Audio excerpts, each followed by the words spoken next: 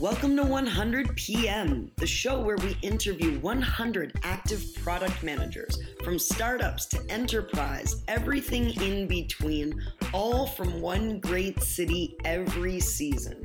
If you're joining us for the first time, be sure to visit our website, 100productmanagers.com. That's the number 100, productmanagers.com.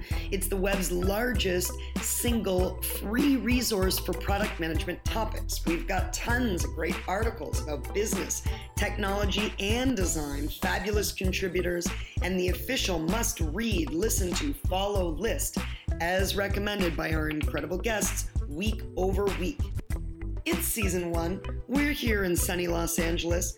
I'm your host, Susanna Bate, resident instructor at General Assembly and founder of The Development Factory. Welcome, and thanks for listening. Hey there, listeners. We spend a lot of time on this show talking to people who manage digital products. But what does product management look like when the product you're selling can't be held in your hand or interfaced with through a computer? What if your product is energy? Today's guest is Andrew Kirchner from Inspire, and he's here to talk to us about managing invisible product. Let's get started.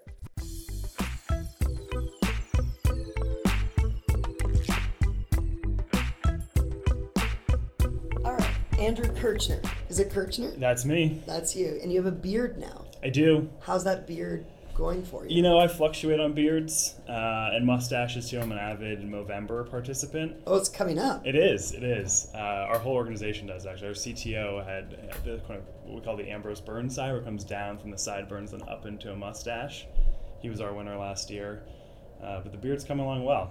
Did the people in your personal life cringe when it's like the eve of November 1 because they know Andrew, as they know him, is going to go down a slippery... Yeah, that and because I'm going to hit them up for donations the entire month. Oh, yeah. Which is never fun. 4 or 5 emails minimum. I do challenges. A few years ago, I dyed my mustache jet black because someone agreed to give me $500 for prostate cancer awareness. So... All right. It gets pretty obnoxious So fast. we'll take this conversation as a warning. Yeah. Everybody get ready. It's coming. Yeah. All right. You're glad you got open me. your wallets. Andrew's coming for you. It's interesting. Well, first of all, tell us your title here. Yep. I'm Director of Product and Strategic Market Development. Director of Product and Strategic Market Development. Correct. What does that actually mean? It means I have 2 jobs. One is Director of Product and one is Director of Strategic Market Development. It gets a little bit into how I joined Inspire. So I joined with the pretense, we were a really young company. I was going to be sort of the Swiss Army guy who attacked a lot of commercial operations needs, whether it was business development and corporate development, whether it was expanding into new geographies or new product verticals. Worked on that for a while, and that sort of naturally evolved into a product role. I was sort of doing a lot of things product would do anyways, and so when we got to the point of deciding, hey, we are a product-driven organization, despite being in the energy business, we are going to really focus on that. It was sort of a natural transition for me to take on a bunch of those responsibilities. So you were an early employee number 12, was that? Something like that, yeah, 12, 15. How many employees now? 45, 50, somewhere in there. Okay, so did you see that as an opportunity? Do startups kind of hit this certain scale, and then in your experience, you're like, I bet they're in pain right now because there's scaling and there's gaps, and I'm going to go in. Yeah, and I had diverse interests too. I sort of felt that my sweet spot when I was looking was 5 to 20. And I felt that, which is sort of the Series A stage, and I felt that if I got too much later, I was going to be asked to have a very specific skill set, and I wasn't totally convinced I had a very specific skill set yet. And B, I wanted to try a few different things and felt I could add value in a bunch of different areas. So I was looking for a role where the actual day-to-day responsibilities weren't super defined, and it gave me the ability to go where I could add most value. And over the course of the past year and a half, that ended up being product. Because I think what's interesting about your story is you came for the company. You didn't come for the role. Mm-hmm. Because you love energy. Right. Yeah, I do. I love something that not many other people love. Well, I love the environment, I guess you could say. Okay. And we do have a really mission-driven culture here. It's no BS. We really care about making a big impact on the world. and we're sort of a double bottom line company in some ways, where it's profits and environment. And I went to law school, and I sort of had this stint as a environmental prosecutor where I was chasing down people who polluted lakes or tire factories or things of that nature. And I realized pretty quickly that was too backwards looking. It wasn't going to be building a more sustainable future. It was going to be trying to punish people who 15 years ago committed some ill, which is certainly a valuable task. But for me, it was, how can I make a difference in this mission in a forward-looking way? How can I build the companies of the future that are going to address climate change, that are going to address resource scarcity? So I went to work at a firm that was working with early stage companies who were addressing exactly those needs. So everything from clean tech software platforms to biofuels companies to a bunch of the big public solar companies. Really got the bug for working with startups. Loved being sort of a strategic advisor to two people and an idea, and loved seeing that all the way to fruition through several venture financing rounds and up through exit, and got the bug. Wanted to be an early stage company that had that same mission that had been guiding me. Talk about the difference in experience. One of the things that we talk a lot about on this show is no two product management jobs are the same. Yeah. And that has a lot to do with the fact that, well, certainly, of course, no two companies are the same, but there is a very distinct rhythm to a smaller and growing organization versus an organization that's still growing but has spread out a little and rooted a little. Because you have the experience specifically here at Inspire of having been part of that team of a dozen or so and now being part of a team that's kind of closer to 50. What is the difference, the biggest differences? So the biggest difference to me is process building. So when I joined, we had clear mandates, we had clear goals. Our mission was more or less formed, but there weren't existing processes to attack a lot of the problems we saw. So what's changed most for me is that there are now frameworks for addressing those problems. There are now people we have hired specifically to solve those problems. And over time, roles get more specialized. People are hired to do specific things. There's maybe a little less creativity and a little more execution, or the creativity has sort of been 50% baked, and we have the ideas, our big creative ideas in place, and now it's a matter of sketching them out using the existing frameworks and the existing processes that we've built. So the biggest difference to me is just the way things are done on a day-to-day basis is predictable and repeatable, and that was sort of one of our big rallying cries for growth, is to make that process where we could have a framework for succeeding, rather than just, when I joined, it was, hey, here are the fires, go put them out, here's the opportunities as we see them, go deliver us some theses on how we can solve customer problems in those areas, and there wasn't really a framework for building the products to address those. Does it become, I mean, I know that you love this company and you're mission driven, but does it become boring once there's no more fires to put out? Like, there's this sort of beautiful irony to process that, bringing it in is this exercise of bringing sanity, of bringing efficiency, of allowing scalability. And then I think oftentimes for a lot of people who found their stride being all over the place and contributing value in that way, and then suddenly it's like, oh no, we have an onboarding specialist now. You don't need to worry about that anymore, and your job role kind of shrinks and it gets quiet. Well, thankfully it hasn't gotten quiet. There are still plenty of fires to put out. I still feel like that is sort of my day-to-day job.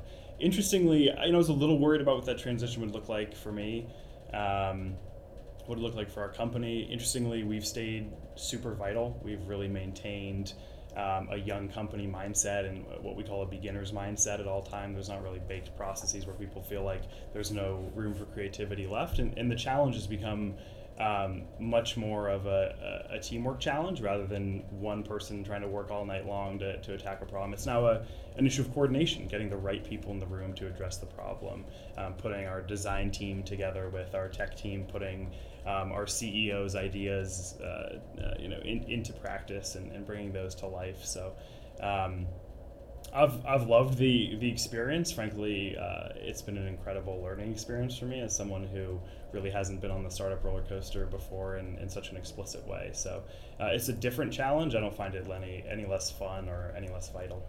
One of the cool things about product is so many of us, I think yourself included, we don't come in the front door. Yeah. We end up in these roles, or we're able to sort of retrospectively go, I guess this is what I've been doing. But it's usually the culmination of a lot of disparate working experiences in the business domain or in the design domain or in the technology domain. You talked about kind of your past as a lawyer. What are some of the other experiences in your life that you think readied you for this role? Yeah, great question. So I think just being a junkie for this stuff, like I am an avid consumer of podcasts, and I play with every new product that I can find. And I think just having that mentality of being an early adopter, of being the person who wants to try the new gadget, who wants to be 5 steps ahead of the curve on the new piece of software that's out there has really informed what I do. And I tell a lot of people who ask me sort of, hey, what is product? What does product mean to you? A lot of it is just the passion for being an early adopter, for trying new things before they hit the mainstream, for that sort of tinker mentality. And I think that's what, in a lot of ways, that homework, that it doesn't feel like homework, but it is homework, has really prepared me for this job. So it's interesting about that because, and I agree, I think I've seen that a lot in product people. There's definitely an early adopter symptom that tends to get us on the same side of this line. And then ironically, that can be a handicap because oftentimes you're selling to people who are not early adopters. They might be part of that late majority on the bell curve. And I think that's a little bit true about Inspire. So maybe we pause. Tell our listeners, what's Inspire? Yeah. Is it Inspire Energy? Is it Inspire? We go by Inspire these days. You're dropping the energy? We're dropping the energy, I think. Okay. Yeah. But you're not dropping the energy. No, we're still. So we have that's a good case in point right there. So let's start there. We use what's called retail energy as sort of our means to enter and execute and scale our business, right? So what that means is in deregulated states, which the majority of Americans live in deregulated states like Texas or New York or Pennsylvania or Ohio or Illinois, you can choose who supplies your energy, just like you can choose who provides your cell phone plan. So we are one of those companies that actually goes out and sells energy supply, and we serve clean power in those markets. So you have an existing utility here, probably LADWP or SoCal Edison. If this was a deregulated market and California is not, you'd be able to choose your energy provider on the open market. It's also known as energy competition. So we serve clean power products in those markets as an energy supplier.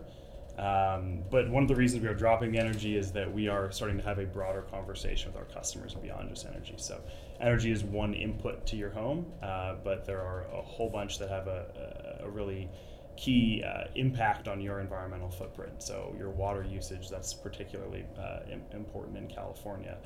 The maintenance you do to your house, so your building envelope dictates a lot about your energy usage, especially as it pertains to HVAC. So we're using energy sort of as a wedge to begin to have a broader conversation with our customers around the operating efficiency of their home, about how they can both lessen their impact and invest in their home from this point of view. And let's talk a little bit about customer development, because for me this is a fascinating piece. So we talk a lot on the show with companies they're in software, they're in advanced technologies, and there's a certain amount of the market or their audience is at the same pace, more or less, maybe not quite as caught up. But you're talking to homeowners across the United States, maybe some people who skew in a demographic far older than kind of the average age of folks working here in this office. And you're talking about relatively new concepts, renewables. So what has the experience been like of communicating to that demo, of selling your product? What have you guys learned about that? Yes, what we've learned is, I would say, two key things. One is that education's imperative. It's not really a product that you can sell off the shelf. It's not toilet paper. It's not soap. It's not something where everyone knows what they want. So you have to educate people. Why do I want this? Why is this important to me? So education is the first thing we've really learned. And the second thing we've learned is that it's often more fruitful not to have a conversation about energy, to talk to people about their impact on the planet, to talk to people about the operating efficiency of their homes, to talk about moving away from dirty resources like coal as just the smart, modern decision, like any other kind of smart, modern decision you make. So the other real lesson, I think, is that we don't take it as a given that people care about energy and we can convince them to care about energy. We have the discussion with them on the terms that are most relevant to them, and we've undertaken a pretty robust segmentation process and developed really, really specific personas, to the point that I feel like Eric, our key persona, is one of my best friends. I use the name Eric probably 15 or 20 times a day. Can you tell us about him? Yeah, I'll tell you everything about Eric. Okay, great. Yeah, so Eric's an early adopter. That's kind of the first thing you need to know about Eric. Eric really cares about being the person that brings to his or her friends, and it does skew pretty heavily male based on our research, the newest and best thing, for being one step ahead. When someone asks him at a cocktail party, hey, have you heard about XYZ? Or goes, yeah, actually I've tried it, and here are the 3 things you really need to know about that product. Eric is a sort of nester. He has a home, and he really likes to nest, but in a very particular way. He likes to really focus on comfort and convenience, especially as it pertains to gadgetry and smart technology, and really likes to look under the hood of those things, not only buy it and install it, but go learn about what the competitors do, how they do it differently. In the case of smart tech, maybe think about the platform implications, whether it's Apple HomeKit or whether it's what Amazon's doing via the Alexa. So he's really a under the hood person as well. How many personas kind of drafted, documented, pinned to the walls? Literally. Do you see those? Those are them right there on the wall. How many are there? Yeah, 3. 3 personas? Yeah, three key personas that we've understood to reflect our customer base, 2 of which we're going to actively be targeting and are really focused on as sort of the customers of the future for us. Can you share with us a little bit of the process of building personas? Because, one of the things that can come up is, it would be nice to do personas properly if we had, a complete UX team, or if we had the resources, or if we had the time. And there are other aspects in any product business, I think, where you're battling constraints. Sure. So what has been your process, your team's process of arriving at these really fleshed out, really clear, I know Eric, he's my best friend, and it's on the wall. Just talk to us about how you got there. Sure, absolutely. So first of all, I would say I think there's a fallacy out there that you need to have someone in-house with expertise. You need to have someone on your team or hire someone who's really, really good at this. We used a consultant, and she was fantastic and really got us off the ground. And I feel like you can lay a foundation and with existing resources really begin to use personas as a tool to your advantage. So I would have that sort of caveat on people who think they don't have the resources for it. It doesn't always take a ton of resources, and I think it's a really worthwhile investment. How we've developed Eric into sort of our best friend, it starts with a lot of data. It starts with understanding your existing customer base. I think there's a lot of focus with us as well on who we want our customers to be as we take the larger commercial context and say, who's going to be the customer of our future if our goal is to have this conversation and to have that conversation about X, Y, and Z products, who are we really going to resonate with? And so that was a big part of our process as well. It's also laying out user stories and saying, here's the customer problem, here's why we think we're going to solve it. And then it's really just a lot of hard work. We did a ton of surveys. We pulled a lot of third-party data. We did a lot of focus groups, including internal focus groups. I think that's one really cool hack that we did is we did a segmentation study of our employees. And we said, okay, who is an Eric, who's a Robert, who's a Karen, who doesn't fall into any of those groups? Answer this 10-question survey. Then we got everyone in the company to sit in focus groups based on their persona and just ask them questions, really did a deep dive on the psychology of being one of those personas. And I think that's a really cheap hack you can do. It takes maybe an hour and a half for one of these. And we had everyone from our CEO and C-suite employees on down sitting in these and just giving feedback, and you you wouldn't believe the aha moments. I mean, we had Mike Durst, our CTO, had a hilarious moment where after this is all over, he goes, I just want to know, was I born a Robert or did I become a Robert? And we had this huge existential discussion about if you're born a persona, nature versus nurture. So, I think our process was really a laborious one where we invested the time in having the conversations internally and externally.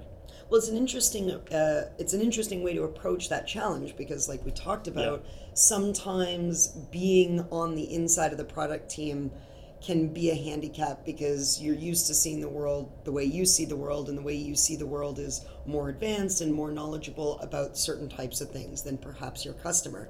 And then at the same time, just by kind of playing musical chairs, you can, you may still have that handicap, but somebody inside of the company can sort of step over and say, well, I am that person. This is so true, and especially as an early adopter, you have this mentality of, oh, I know this, I've studied it, we have this huge internal tech testing process for smart technology. We're getting a lot of really cool devices and trying them out in our own homes, and you develop these really strong opinions on why something is good or bad or works or doesn't.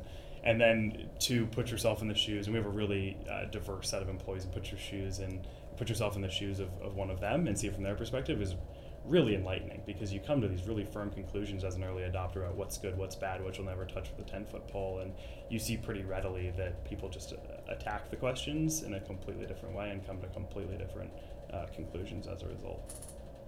When we talk about software as a service, right, which we're all very familiar with, we have come to accept that service is product if the service is coming to us in the form of automation, and we accept that software is product. But what's interesting, I think, about Inspire is even though you're a technology company, you're not a software company. Sure. So what is product actually? I mean, what are your products? Yeah, that's what is product is a question we've had to answer, and has been a key part of my job as sort of one of the general managers here, and part of my role has been just being an evangelist for product and product processes. Say, hey, here's what product does. Here's an example of how product works. Here's what shipping an MVP looks like. Here's how we'd learn from that. Here's how we'd iterate based on those learnings, and take that to all corners of our organization and say, what do you think? Give me feedback. Is this going to work? How do we make this our own?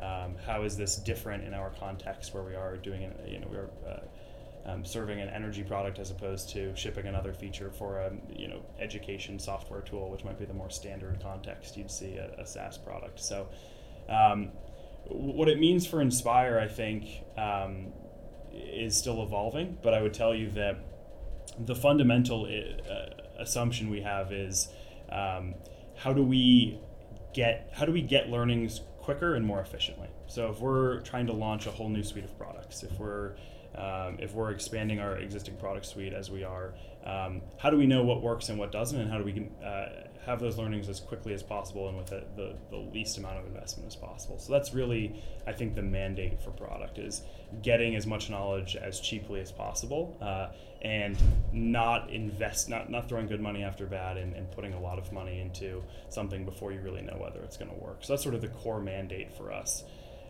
What it looks like in practice is we have a head of product. We have me as the product lead, sort of general manager of product categories, and we have 3 product managers who sit beneath me. We have sort of pooled tech resources and design resources. We have a really strong CTO and a really strong senior designer who it's not in some organizations like, hey, write requirements and pass them off and then set a meeting a week later to see how it went. Or talk about it in your stand-up. It's we all sit in a room and write the requirements together. It's a design, product, and tech collaborative experience. We're working on one moonshot product right now where in order to write the requirement set, we literally just took 2 days. We all flew to the East Coast, sat down, and just wrote it together. Why the East Coast? You needed to be colder in order to... Well, we're dual headquartered, so we have an office in Philadelphia, and so we just went there to hole ourselves up and not be distracted. So it's a really collaborative process. In other words, we aren't the sort of typical shop where you have PM, PMM, 4 or 5 engineers, a QA engineer, and an ecosystem that all reports up to a head of product. we are really collaborative and have a lot of shared resources, and are really focused on being we think the first product-driven organizations in energy. Is there a big sales force as part of the company?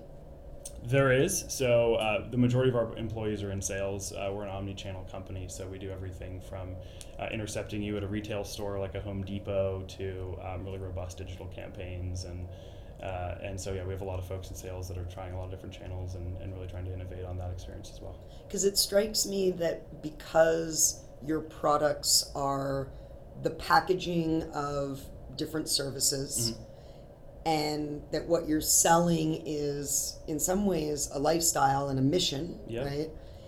That a lot of your work as a product manager, or the work of the product management team, where so many people are interfacing regularly with devs and you know, facing into Pivotal Tracker or Jira and watching the Icebox, a lot of what you're doing is interfacing with that frontline team more directly and standing up experiments right on the ground and saying, okay, let's grab up these ideas and try them. I mean, is that how it's working? Absolutely. Yeah, that's exactly right. A lot of what I do is, scientific experimentation, I like to think of it as, and a lot of it is sort of vision-based, and a lot of it is actual boots-on-the-ground testing. So let's arm our sales team to have this product in these controlled circumstances, and here's the cohort that we're going to use as a control group, and if that doesn't work, we'll expand it in X, Y, and Z ways, and that'll be our new experiment, and a lot of it is really just arming the sales team with what they need to succeed.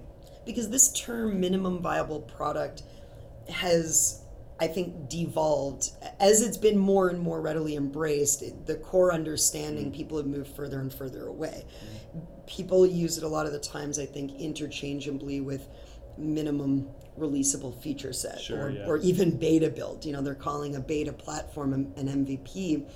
But an MVP is as it was originally defined, that experiment that teaches you the most about something with the least amount of output and effort.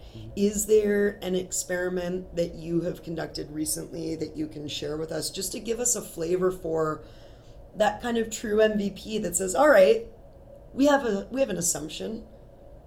Yeah, well, we're conducting one right now that I think is really fascinating, and it sort of gets back to this notion of the operational cost of your home. So we've been delivering to our customers in a variety of different packages insights about how they use energy and insights about their home. Right, when someone becomes an Inspire customer, we get information about them, what their average annual usage is, how their consumption patterns change over time, where they live, basic things like that, to be able to serve them.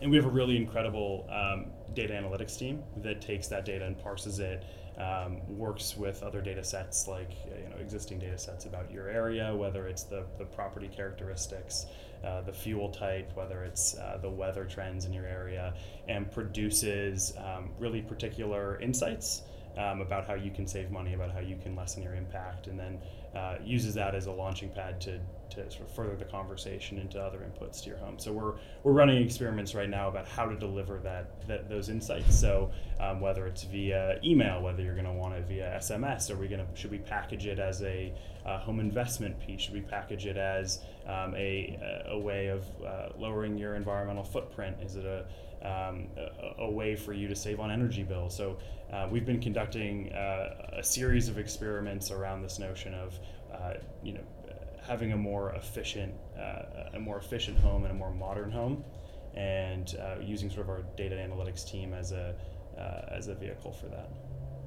Are you relying on those early adopters to kind of spread the word, or is it we're really just right now, because it's such a complicated product to sell? Right now, we're effective if we can sell to people who want to embrace new technologies or who are sort of mission-driven, the Erics, as you kind of describe them. Or are you thinking about how you're going to have to repackage and re-educate and rethink delivery for that next tranche of customers that maybe wants to save money, right? I'll sidestep for a moment. Yeah. One of the examples I use a lot in class when I talk about customer segmentation is Prius, right? And LA is a good market to talk about Prius because it's Karen done so well. We call Karen our Prius person, so it's apropos. Right, so here's Prius, and Prius sort of comes into the market and says, I know you're all car drivers, but keep your hand up if you also care about the environment. And then, a ton of people put their hand down and a handful of people remain and they're like, okay, I'm going after you. Mm-hmm. And then, you imagine that as Prius gained traction over time, the people that started to come into the fold of that weren't necessarily people who cared about the environment. I mean, they don't hate the environment actively, but it's not a primary motivator, but like saving money on gases, right? Right. And, getting my family comfortably to the soccer game or being able to park easily. So then sort of these other secondary benefits of the product start to become that value proposition that lures new segments in. So do you guys know how you're going to approach that next group of people? Yes and no. I say no because we're always open to the latest data point, and we don't want to sort of fully bake any processes before we have the opportunity to learn more. So with that caveat, I think we do. Right now we're in the process of parsing out who in our user set is that early adopter, really figuring out who the Erics are, why they're Erics, why they came to us if they are an Eric, and how we leverage them to be sort of the megaphones, the microphones for our business, the amplifiers for our business. And I think it's our belief that if you can get the early adopters on board, get them raving about your product, there will be sort of a natural uptick in uptake for the product. And then, I think as I shared with you before, the way you expand this product beyond just energy nerds, beyond people who just look under the hood, is to not necessarily have a conversation about energy, to tell a bigger story about we're here to make your home more operationally efficient. You have a lot of ways of seeing into the value of your home, whether it's Zillow or Trulia or Redfin. They can tell you a lot about the trends in home value, but there isn't a lot of information out there about why your home costs as much as it does on a monthly basis, which can be, if anyone's a homeowner, a really, really sneaky sort of source of expense. So if we can have that broader conversation with our customers and say, one way you can do that is to power your home with clean energy, to allow us to source you a clean energy product, I think that can be a really powerful message that gets you beyond the people who raise their hand and say, oh, I'm going to do this because I'm an environmentalist. And the solar industry is a great example. They call it the solar coaster because of all of the ups and downs in the stock market. You've seen the news about Tesla and Solar City. They're really in that sort of death valley between early adopters and people who are mission driven, and the houses that are really inefficient and it's really easy to save and are trying to find that solution. We think our business is positioned to sort of avoid that, just because we don't require that sort of construction, because we've wired ourselves to think beyond just energy, just beyond the early adopters from day one. Well, what I think is fascinating and exciting, we talk about mission driven. Part of my sort of personal mission is a lot around kind of access. Yeah. And especially when we talk to women on the show, when we talk to people who are underrepresented on the show, we tend to talk a lot about, your experiences. And unfortunately, those experiences sometimes come in the form of, some guy told me I wasn't smart enough to know how to do that. Right. Or I get sort of boxed out, or technology gets thrown at me as a way of deterring me from participating. I heard that on the Beachbody episode. Yeah. Right, exactly, yeah. So I think, you said your demo skews heavily toward male, and I think what's interesting is there's probably some of that residual piece too. I mean, nobody understands energy. Not a lot of people do. Sure. And so part one of what you have been doing successfully, it sounds like, is just bringing the idea of environmental consciousness and clean energy and, cost savings and renewability into the home. But with these new forays into data, there's potentially an opportunity to educate a lot of us about the fundamentals of energy and how we can participate. And there's a movement there. This goes beyond just adopting the product and making the sale, but you can empower people. There's a good pun in there. You can empower people to have these sort of dashboards themselves Uh-huh. and drive it with you. Yeah, I think that's exactly right. I think I just caught up to what you guys were doing. Yeah, that there was you my go. aha Yeah, moment. there you go. You're like, yes, Suzanne, that's what I've been trying to tell you for an hour. No, I think you're exactly right, and I think we're trying to take a lot of the complexity out of it and give people, we have used that phrase dashboard for your home before internally, and it just give you something that isn't this sort of wonky, this appliance is using this much at this time and you should be aware of that. More just a more relatable, a more human way to understand energy and the impact on the world around us, and how you can make decisions for your home that are more in line with the decisions you make every day, whether it's taking an Uber instead of a cab or using Airbnb instead of a hotel. We sort of see ourselves in that next generation of, why are you taking the utilities' dirty power? Why are you consuming power without being thoughtful about it? Why are you making these decisions for your home without considering sort of the multifaceted elements that we can set forth in front of you? So, yeah, hopefully you did catch up. I think that yeah. But I can't get Inspire in LA, or I can't. Not yet. But it's coming? It's coming. You Yeah. guys are going to disrupt. We're developing, yeah, you bet. We're gonna LADWP better watch its back, essentially. Don't say that. Those LADWP guys. Yeah, I've seen Chinatown. I know how powerful those folks are. But yeah, no, we're developing products that are national in footprint, and we're expanding new geographies on a monthly basis. So it's coming soon. Amazing. Because let's talk about your Swiss Army approach to getting in here. Have you used that approach to success in other, are you the kind of guy that just you see a thing and you're like, if not through the door, then through the window, if not through the window, then through the ceiling? Yeah, I think so. And more than that, I think I'm just willing to go where I can provide value.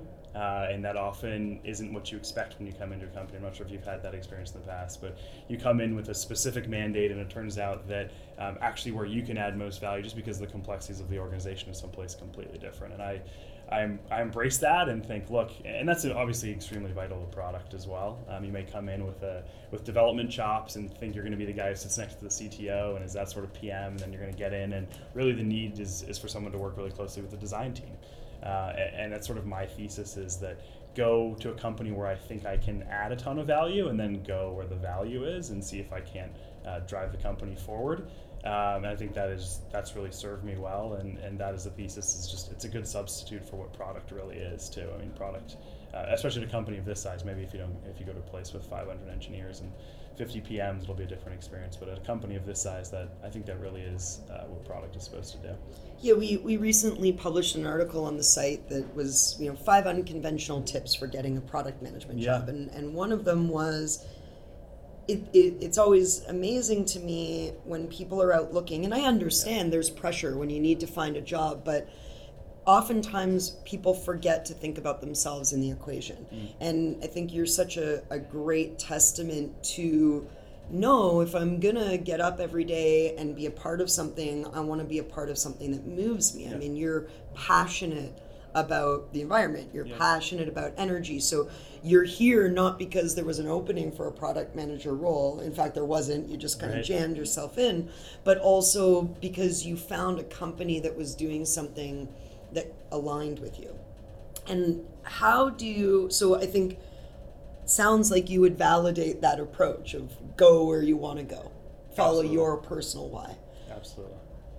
But I'm wondering if you have any advice for our listeners. This is kind of on our, how to get the job. Let's say we've got listeners out there that are like you. They're passionate, and they're thinking, man, I love basketball. I just want to be involved in something basketball, or I love beer. It doesn't matter, right? It's whatever I love. And I don't necessarily have the on-paper skill set of a product manager. How do I go and get in there? What would you tell somebody? Yeah, it's such an important question. And, the first thing I would say is let that passion seep through.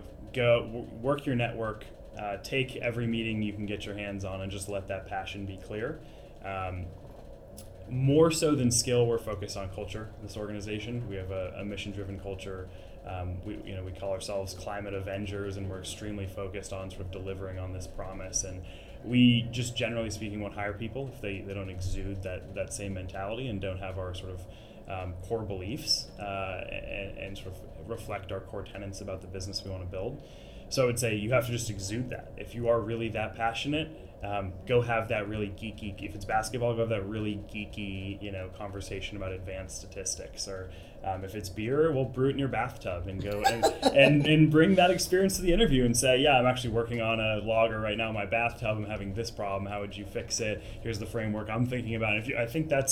If I had that interview, I'd be thrilled if someone's like, I'm trying to solve the problem and here's how I'm thinking about it and I'm doing it in my bathtub because I just care that much about it. So I think letting that passion seep through is extremely important, and frankly, we're reticent to hire anyone who isn't able to show that in our interview process.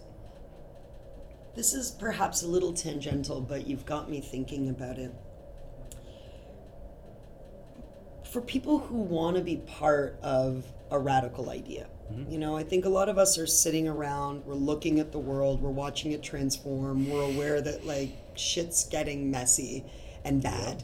And I watched the debate. Forget politics. I mean, that's definitely something else. But we're looking at the environment. We're listening to the discourse around climate change. And we're also thinking, is the best that I can do this service or this product that's not necessarily advancing humanity, that's not making the world better. But I don't know how to get connected to that. So I'm rambling a little bit. I guess my question is, if I'm a person who wants to contribute to making the world better in a meaningful way, but I don't know how to start, how do I start? Wait 6 months and use Inspire's product. No, you just described the exact consumer problem. We sit at this sort of odd intersection, but the thread that seems to connect it all is that people really care. They want to make a difference. They don't care about the nuts and bolts. They don't care about the commodity, but they care about the overall movement. Our mission is to make that really easy and really simple and really straightforward and really seamless. So that is exactly the thing we're working on, and we'll have a lot of products to address exactly that question and sort of one main moonshot product. But what I would tell you is people make a series of decisions every day, and people get in routines, they don't think about them, but driving somewhere as opposed to biking, checking to see if there's a public transportation option, going to sleep and leaving the AC on just because you weren't thinking about it, switching to a new apartment and not asking those basic questions like, hey, what's the insulation like? What are the doors and windows like? When were they replaced? Am I going to lose all my heat through there? There's tons of companies that will give you a free energy audit. They will tell you, how you can make your life more efficient. But there are these just really little decisions that people make on a daily basis that have become so ingrained and so automatic that we don't think of them as an opportunity to make a difference, and they are. And I think it just takes elevating in people's consciousness that those daily decisions do matter.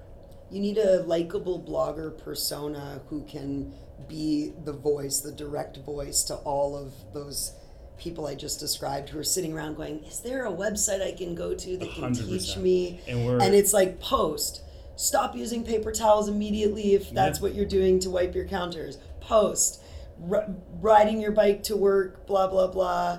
And it's like, I'm looking at you and your beard, and I'm thinking it's like some likable guy with a beard just telling me this stuff. Yeah, and we're really focused on content for that reason. If you go to our website, we have hundreds of articles on, or even dozens of articles on, 5 tips for cooking in a more environmentally, or a more, a way that has less impact on the environment.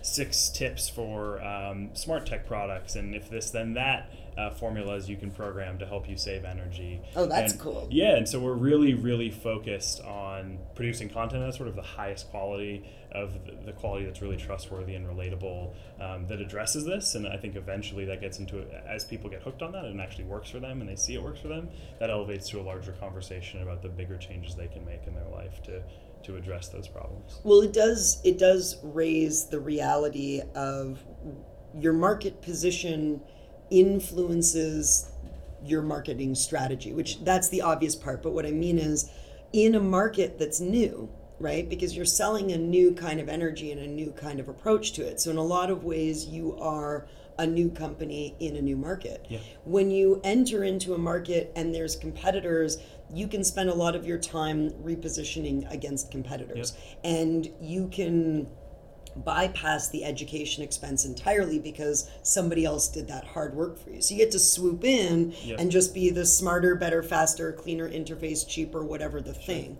Mm-hmm. But you guys have to build the whole story out. Mm. And that's a significant investment. And Yeah. probably a long sales cycle too. Yep. Because it's like, no, just give them those hacks, give them those tips, Yeah. show them how the world is changing, remind them that we'll be here and ready to help them take the next step. That's exactly right. And so much what we do is investing in long-term relationships with our customers. We call them members. And the way we see this is the utilities relationship with you is disposable. They're a government monopoly. They're not going to invest $1 in furthering that relationship, in developing your trust, because when you move to town, they're the default. They get your business no matter what. So why would they invest in making you happy, in having them trust you? And that is really the foundation we do, is saying, hey, we are a trusted advisor in your path to making modern decisions, in your path to investing in your home so that it's more operationally efficient, and in your path to just making those day-to-day decisions that impact both sort of your satisfaction with your contribution and feeling like you're part of a mission, and impact the planet as a whole. So we are taking a really, really long cycle approach. We anticipate it'll take years to sort of position ourselves as this really trusted advisor, and we take a lot of pride in that, and it comes at great expense, but it's something we're really delighted to do, and we hope is reflected in our customer relationships. What is an example, and I agree entirely, companies that it's like, oh, this is where you have to go to get that. They don't embrace the customer experience. Yeah. What are some examples of things that Inspire does for its customers that immediately showcases the difference between working with the energy company and working with you? Yeah, I love telling these stories. So for one, we have actually I heard on the last podcast that it was a cool feature that people actually called customer service. Well, people call us all the time, and we have college-educated, mission-driven people who have studied this industry, know it cold, are able to make recommendations for you to how to optimize your home. And that's just our customer service force. That's the people who answer the phone when you call our 1-800 number. And I think that's a key moment of delay, where you're used to calling AT&T or your local utility company, and you're going to be on hold for 30 minutes, and you're going to get someone who's unhappy to be working for the local government monopoly. Our hold times are like 3 seconds on average, and you talk to someone who's super knowledgeable and wants to help and is armed with a lot of training and a lot of investment on our part to make them an advocate for you. So that's right off the bat what comes to mind. The next thing is that within a month or so of becoming a member, we're going to start delivering these insights to you. We're going to say, hey, here's how much you used, here's why you used it, here's how much you used relative to the people around you, here's some tips to really change that, and then we're going to link you out to all this content I've been talking about that we've been developing and are really, really proud of. So that's another way. We have a surprise and delight campaign, so we'll just send people smart tech. So we sent people LED light bulbs and said, here's a bright idea, put this in your home, it's for free, it's because we love you as a customer. We do a lot of surprise and delight things of that nature. And the list goes on, but those are, I think, a few good examples. Like, I'm 1 foot out the door to Philadelphia right now. I'm not a big Flyers fan, or Winter fan for that matter, but Winter's overrated. But I like what you guys are doing. Yeah, That's yeah, very and cool. it's one of those things where people have taken it for granted for so long that they had to work with the utilities. They had to have this terrible experience. They had to not really have any transparency into why they're using energy, and it's kind of, I think, surprising and refreshing that someone's thinking about a different option. Tell us about a time where you really messed up, or you had to learn the hard way about learning on the job, and you thought, oh, okay, so that's what product management is. Oops. Yeah, so that's a great question. I don't have a specific example in mind, but sort of the symptom that comes to mind is when product tries to eat the rest of the organization, and product feels like, look, we have all the answers, we're the vision people, we're the roadmap people, line up behind us to do your jobs. I think that in a lot of organizations it works that way, but Inspire being such a young company and being in such a complex market and having such strong technical capabilities and such strong data and analytics capabilities, the process is truly more collaborative than I think you'd see elsewhere. And so I think a huge learning experience for me has been, as we develop product processes and really reposition ourselves to be a product-driven organization, has been, this isn't going to be the product show. This is going to be product humbly working in the background to get the right people in the right room to have the right discussions and to arm the right people with the right data and the right resources to get the job done. And though sort of product was this, being a product-driven organizations industry was sort of a big, splashy new idea, at the end of the day, the product's role is sort of set a vision, set a roadmap, be thoughtful about that, develop that in coordination with the right stakeholders, and then get out of the way and let people do their jobs and sort of be the oversight and coordination function by and large. So that's been a learning curve for our business, and I think it's ended at has evolved to and is continuing to evolve to a place where it's extremely collaborative, and I think everyone feels a great deal of ownership, and that's super important to us as a product organization and us as a company. Humble product management. Yeah, I think so. From your friends at Inspire. Yeah, because you read about places like Facebook and the early companies that were really product driven and were really empowering their engineers to run the show, and you can get this sort of sense of, wow, product is it. Product is the future. Product is the big ideas. And yes and no, sometimes maybe, but in reality, I think at Inspire at least, it's a facilitator for a broader collaboration. Right, I can't tell if what we do is really, really cool or really, really boring. Yeah. And maybe it's okay. It's okay that it's boring. Embrace the boredom. Embrace the slide decks. You just have to. There's no way around it. And I'm not technical. I don't come from a technical background. I come from a sort of a technical energy background, but not a sort of software development background. And so I've had to eat humble pie a lot on, hey, can you please tell me what this thing means? I'm trying to help you build a data product, but you're going to need to inform me about the basics. I can't write SQL, and you're going to have to give me a helping hand here. So there is a lot of, I think it's informed by sort of the people you have in the company too. Well, what's inspirational as well about that is for anybody who's listening, certainly for anybody who's listening and thinking, I love energy, they should probably come and talk to you about getting a job. To. We have a few jobs open for sure. Okay. But I think also for anybody who's listening in and kind of doing a little self-audit about their skills, to know that there are companies out there where product is absolutely a role, and that role can look very different. And that role can embrace you if you're not technical, and if that's not even what drives you, that there's a place for you. 100%. And in hiring for product roles, one thing that I've really realized is that there's probably 5 or 6 or maybe even 7 different standard molds. So there's the sort of developer mold, there's the scrappy, passionate person mold, there's the life cycle marketer role or mold, where people have had roles where they understand everything from acquisition to retention and sort of infuse that into product. There's certainly the UX and design folks, and you see there's a really diverse set of backgrounds, and then there's sort of the big picture commercial strategy and vision people as well. And oftentimes companies think they need one of them, and you come in and you pitch them on why they need another, and they'll agree. I think that's certainly been our experience in hiring for product roles, is that you need them all eventually, and if you find the person who's going to be the right cultural fit and have the right attitude and be the builder that you need, the skill sets are somewhat malleable. What is your favorite thing about product management? Other than the slide decks? Whiteboarding, probably. Whiteboarding is... You guys have all these, I'm looking around, you got whiteboard walls. Yeah, we're in a room with a corkboard wall and a whiteboard wall, and then a wall with a big TV. This is like when people imagine what startups look like. Sure. This is it. Yeah, there's some customer journeys there and some postcards. I don't even think those Post-its have any meaning. No, they just look really cool. Exactly. Yeah, that's our design team at work, actually.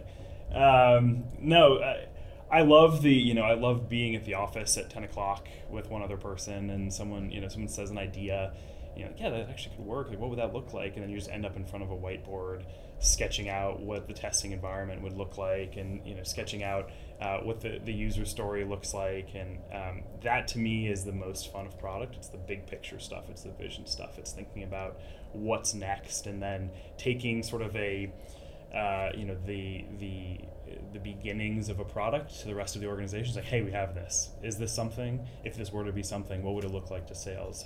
Could we sell it? How would this fit in our larger brand story, you say, to marketing and tech? Could you build this? And that to me is the most fun part. Do you have, Andrew, any recommended resources that you want to contribute to our ever-growing resource I've seen list? your library. There's some good ones in there for sure. Yeah, I do. So most people probably know First Round Review, but they have a whole dedicated kind of product section that's a must-read. I'm a big podcast guy, so I'll throw a couple podcasts in there. One is the Andreessen Horowitz podcast, A16Z. Just in terms of big picture strategy and having that commercial context and everything you build, it's must listen. It's really vital. The thing I would say is locally, Mark Suster's Both Sides of the Table, that blog, and he has an interview channel called Both Sides TV. He runs Upfront Ventures here in Santa Monica, and has some of the most influential people in tech come on his show, and also just creates I don't know how the guy does it. He creates so much important content. He's also really active Twitter presence as well, if you're into that sort of thing. So those would be my recommendations. Cool. And what about a side of the mug quote that if the apocalypse comes sooner than hoped, I can grab my mug and live by your words, feel calm? For product or generally? What's my life philosophy? Just Andrew Kirchner's life philosophy for getting by. Okay. I'll quote Cormac McCarthy, and I'll say, between the wish and the thing, the world lies waiting. Amazing. Thank you, Andrew. Yeah, thank you. You're listening to 100 PM, the official podcast for 100productmanagers.com. If you haven't been to our site, please check it out. We have so many great resources for anybody looking to learn more about product management or starting a technology business. I'm your host, Suzanne Abate. Join me here. We've got a new conversation every Tuesday. We'll see you next time.